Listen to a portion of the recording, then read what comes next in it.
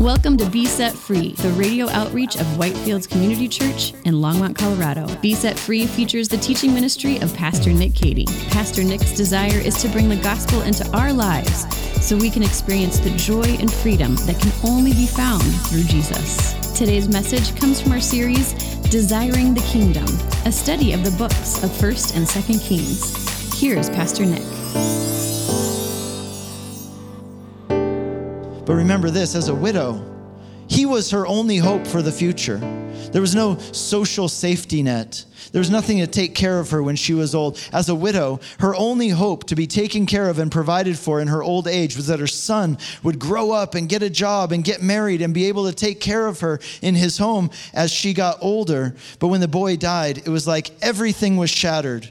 Her past, her present, her future, it was all shattered. She had already lost her husband and now her only child. And she's facing this tragedy. And as she's facing it, understand her faith is being put to the test. After all, if God really loved her, why would he let this happen to her? You see, here she was doing everything that God had asked her to do. And this is how God repays her? By letting her son die? Couldn't God have prevented this from happening?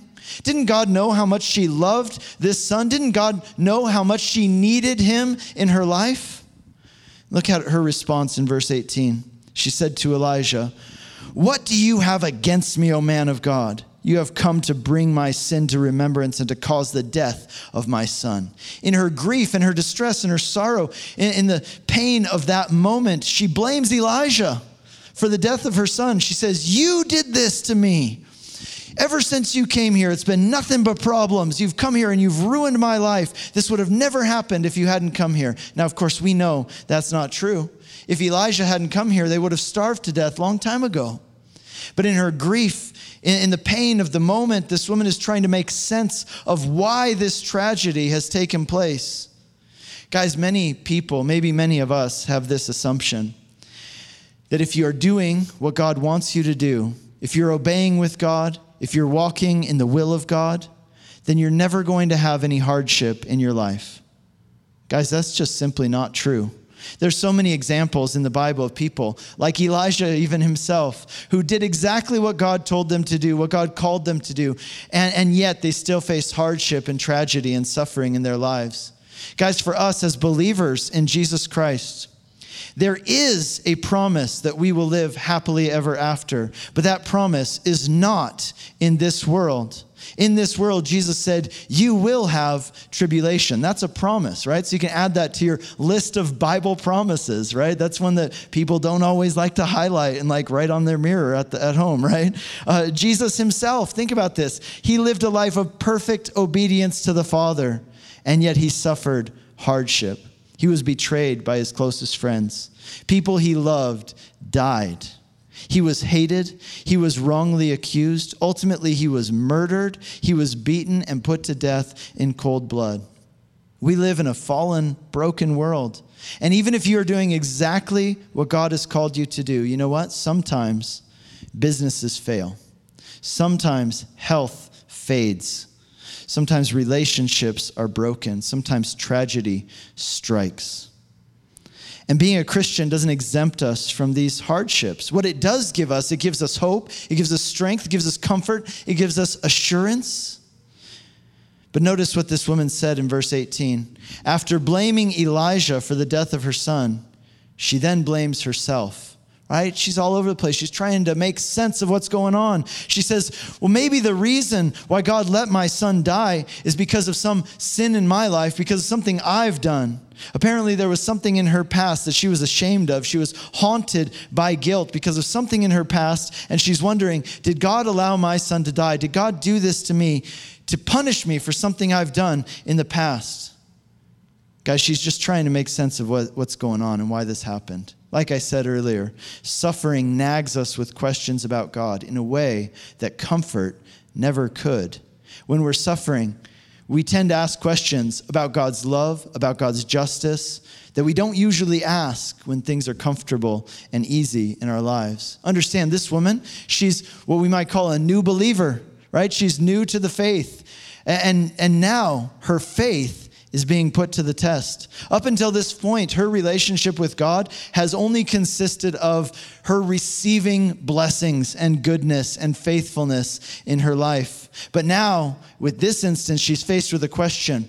Will she still trust in God in the midst of tragedy? Will she still trust in God when things don't go the way that she hoped they would go? What exactly is her faith in? See, here's the thing, guys. Do you know this? Faith isn't really faith until it's tested. Think about that. Faith is not faith until it's put to the test. It's when you can't clearly see. It's when you don't fully understand. That's when faith is really faith. That's when it's put to the test. The things that you believe about God, let me ask you, the things you believe about God, are they only true when everything is going well in your life? Are they also true when things go wrong?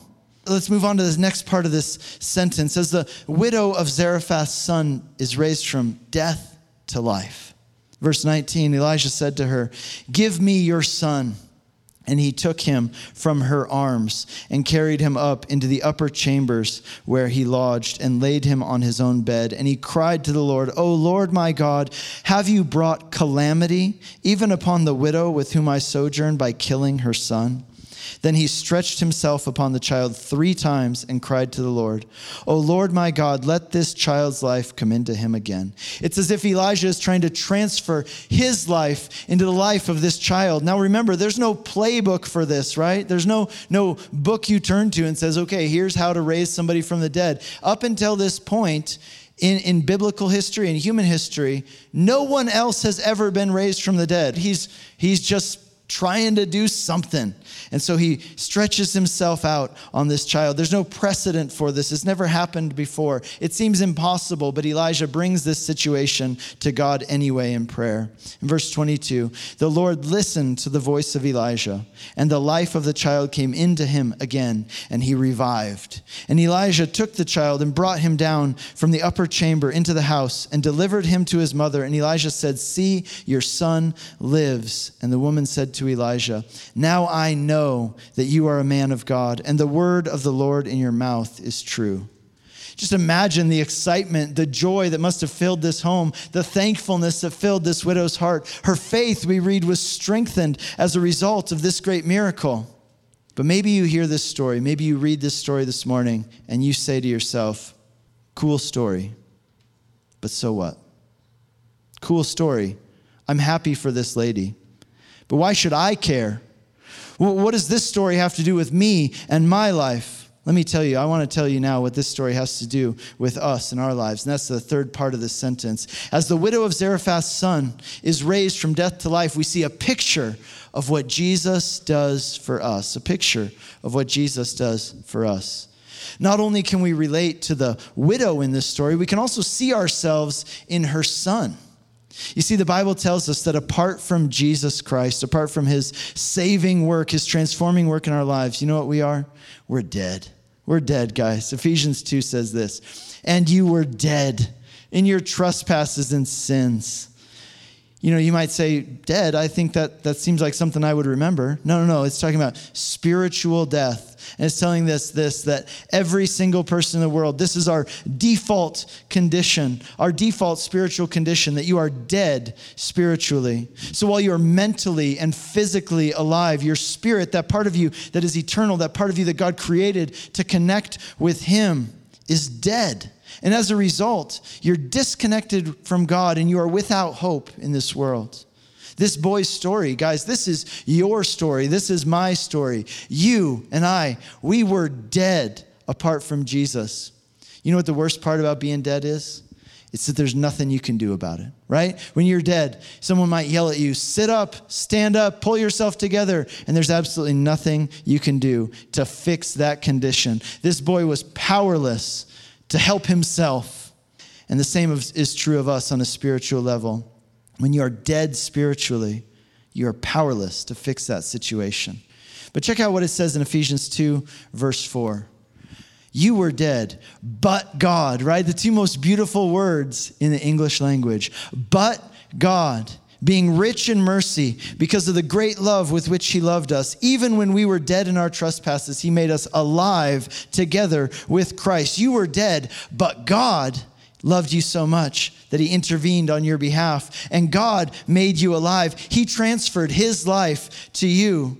Jesus didn't come to make bad people act nice.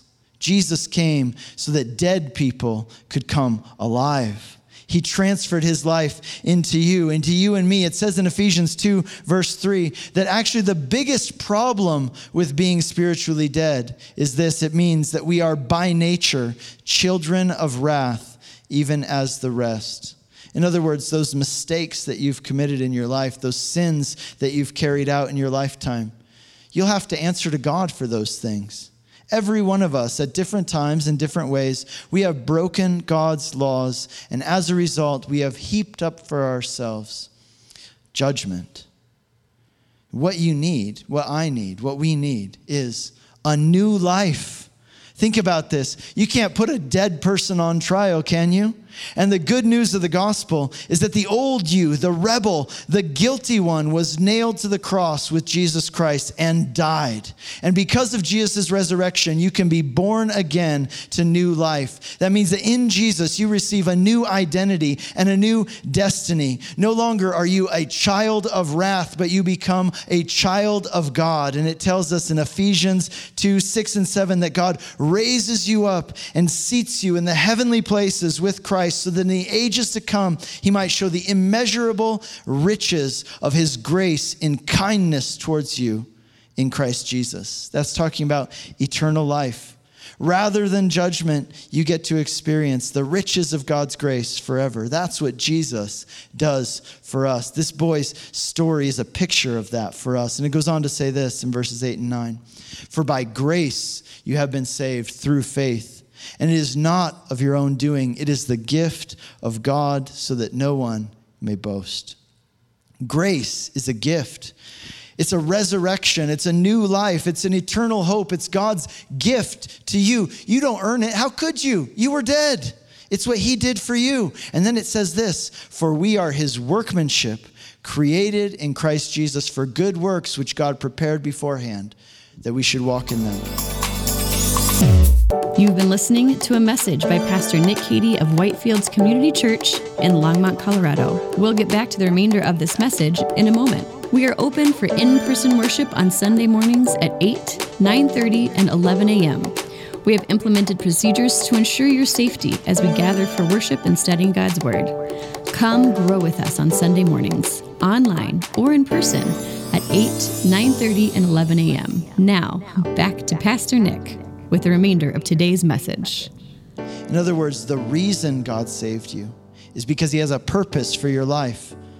Let me say that again. God has a purpose for your life. There are things that he wants you personally to do and fulfill and carry out. Your life here on earth, it is short. Like in view of eternity, it's like a drop in the bucket. It's a moment. Eternity is long. And if for the rest of eternity, you're going to be taken care of and you're going to be on the receiving end of blessings and grace and comfort and peace, then what does that mean for this life? You know what it means? It means that you are free in this life. You are free to use the short time that you have right now, the short time that you have left. You're free to live radically, to live generously, to live courageously, not for yourself, because that is going to come, right? The blessing is going to come. Now you get the freedom to live not for yourself, but to live wholeheartedly, to fulfill God's calling on your life and do the things that he has called you to do, the ways that he wants to use you in this world, to do his work, to spread his love, to help others come to know the hope and the grace of Jesus Christ. You know who we're like in this story? Well, we are like the woman whose faith is tested by tragedy. But we're also like the son who was dead, but then made alive through a miracle of God's grace. The way you receive that grace, by the way, it says there in this passage in Ephesians chapter 2. It's by simply trusting in what Jesus did to save you, in his life, his death, and his resurrection. When you do that, God comes into your life and causes you to be born again. And I just want to extend this invitation. If there's anyone here today and you say, I don't know if I've ever done that. Let today be the day When you say, yes, I embrace it, I believe it, and I put my hope and my trust in what Jesus did for me. When you do that, friends, God causes you to be born again to new life, resurrected to new life in him. And you know what else, though? Maybe there's some of you, and there's someone you love, there's someone you care about who is spiritually dead. Maybe it's a family member. Maybe it's a child, an adult child or a teenager. Maybe it's a dear friend of yours. And no matter how much you talk at them and share with them about Jesus, there's no response. But what else would you expect, guys, from a dead person? I want to encourage you to follow the example of Elijah in this story, to pray for that person, to pour out your heart to the Lord, no matter how impossible it seems. No one had ever come to life from the dead before when Elijah did this. He was praying for something that seemed impossible. And I want to encourage you, follow Elijah's example in your life as well. Ask God to intervene and bring life out of death spiritually for those you know and care about who don't know him. And finally, we see that as the widow of Zarephath's son is raised from death to life, we see a picture of what Jesus does for us, and we also see a picture of the hope that we have in the gospel, the hope we have in the gospel. You know, this story is actually mentioned in another place in the New Testament. It can be easy to not realize it, but it's there in Hebrews chapter 11, verse 35. We're told about this story. It's mentioned in Hebrews 11. This story of the Son's resurrection from the dead is used as an example of what can happen when we have faith. But here's what's interesting. Right after that, in that same verse, look at what it says. It says, yes, there were some who received their loved ones back from the dead, raised to life again, but there were others. There were others, basically, who didn't. There were others who had faith also, but they died, their loved ones died, and they weren't resurrected from the dead. It says that those people died in the hope of what? A better resurrection. What is this better resurrection?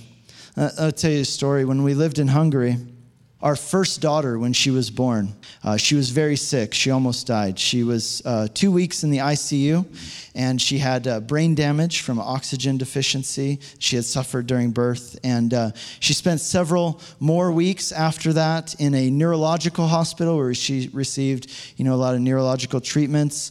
And there was damage to her brain. We got the CT scans and everything, and we ended up doing 8 months of physical therapy with her 6 hours a day, every single day. It was exhausting. The fact that she survived it all was a miracle. In fact, her doctor, the neonatal ICU guy, came to her birthday party, right? Drove like 3 hours to where we lived to come to her birthday party. But the fact that she also recovered from this brain damage, it was an absolute miracle. So it was a double miracle. And there was this sense in our church at the time from those who were around it. We had prayed for her to get better, and there was this just heavy sense that we lived in that God was there. We were experiencing incredible outpouring of God's grace and the sense of awe that we had experienced a miracle right before our eyes. But 3 years later, the man who took over for me as pastor of that church there in Hungary, he and his wife had a baby, and when that baby was 3 months old, it turned out the baby had a disorder. And of course, we prayed for that baby just the same.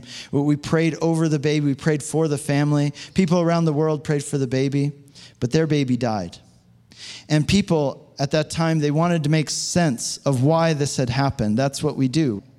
And people said, well, you know what? Here's why it happened. Because Nick and Rosemary had more faith than these guys did. And guys, that's not true. And it also says a lot about what you think about God, that he's so petty, that he's doing this. Other people said, oh, it must be because of some sin that these people committed earlier in their lives. God is paying them back for it now. That's not why it happened. Guys, those comments were hurtful. They were awful, even bordering on blasphemous. You see, for parents who are already suffering the loss of a child, it was like twisting a knife in their hearts. It was like pouring salt in wounds. And guys, I'll tell you what, as we read this story, and we rejoice with the mother who received her child back from the dead, and we praise God for this miracle, at the same time, there are many of us in this room who, when we read this story, we can't help but feel a tinge of sadness because there's someone who you love who has died. And you so wish that they would have been brought back from the dead, but they weren't. And maybe you've been there and you prayed for someone who was sick to get better, and they didn't. When you read this story, you might say, well, good for her. But why didn't that happen for me? She got a miracle. Why didn't I? Guys, what does this story mean for us in that situation? I don't know if you noticed this, but this widow's son, where is he now? Does he have an Instagram? Can you hit him up on Snapchat? Can you send him a text message? No. He died a long, long time ago. You see, even though he was resurrected, a few years later, guess what? He got sick again, and he died again, and that time there was no resurrection. For this widow's son, this resurrection he experienced, it was a temporary fix. And that's why it says here in Hebrews 11, we're told that as cool as this was, as amazing as it was, as glorious as it was, we need something better, guys. We need something better than just a temporary fix and a momentary solution. We need a lasting solution. That is what we have in Jesus Christ. Guys, the hope of the gospel is not the promise that God will fix all of your problems and take all the pain out of your life. No, the hope of the gospel is something better than that. Better. It's the promise that just as Jesus was raised to new life, we too will be raised to a new and better life when our time in these bodies of flesh is over. In Jesus, our faith, our hope is not that we will have a comfortable, problem-free life here on earth. No, our faith, our hope is in something better than that. It's that Jesus took your judgment. He overcame death. Because he rose from the grave, you too will rise again if your faith is in him to eternal life. Because of what he did, guys, the loved ones of yours whose faith was in him, you can be sure that when we are reunited on that day in eternity, you will hear those same words that this widow heard in verse 23. Behold, your son lives. Your mother, your father, they live. Your husband, your wife, your dear friends, see, they live. And you get to spend eternity with them, enjoying the riches of God's grace for the ages to come. That is the hope of the gospel. And guys, that is really good news. But let me tell you what, it's important and it's also urgent. So I want to encourage you today. Embrace it, believe it, hope in it, and let's share it with others so they too can go from life to death. Amen? Lord, we thank you for your grace towards us. Lord, it is grace that you intervened in our lives when we were dead in our trespasses and sins, when we were children of wrath. Lord, thank you that you looked upon us and you loved us.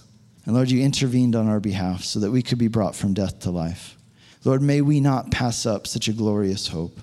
Lord, thank you for this miracle in her life. Thank you for the miraculous things that you do. Lord, we ask for more of these things, manifestations of your power. And Lord, yet we know that we need something better. And thank you, Lord, that you have provided that better thing that we need, that better hope, that better resurrection in and through Jesus. In Jesus' name.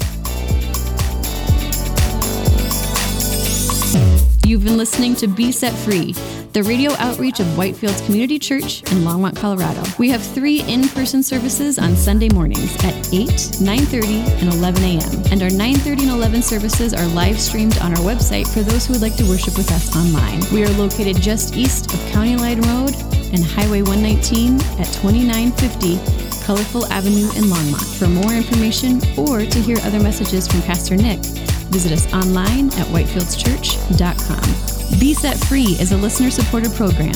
If you have been blessed by this message and would like to support this ministry, you can send a donation via check to 2950 Colorful Avenue, Longmont, Colorado, 80504, or donate online at besetfreeradio.com.